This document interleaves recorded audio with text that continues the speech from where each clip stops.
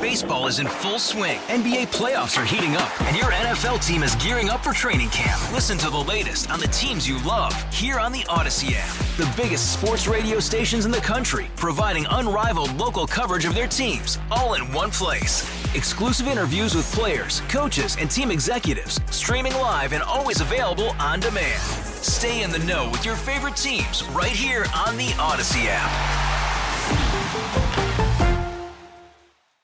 This is a KDKA radio time capsule. Now, the CEO and president of the Heinz History Center, Andy Masek. Pittsburgh is known as the zombie capital of the world, thanks to a black and white horror film that debuted here in 1968. The cult classic Night of the Living Dead, shot in Evans City and Pittsburgh, helped to revolutionize the horror genre. The film's director and producer, George Romero, attended Carnegie Tech and later ran a production company in Pittsburgh.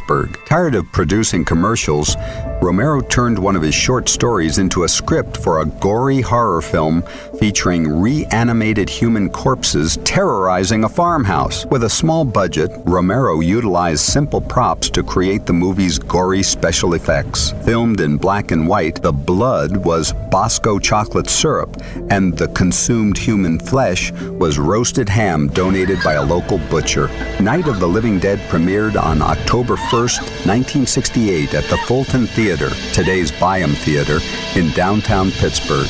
An instant success, the film grossed $18 million internationally.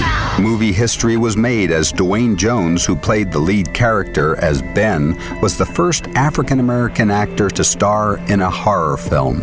Today, Night of the Living Dead is considered one of the most influential films ever made, with television shows such as The Walking Dead carrying on the zombie tradition, made famous right here in Pittsburgh.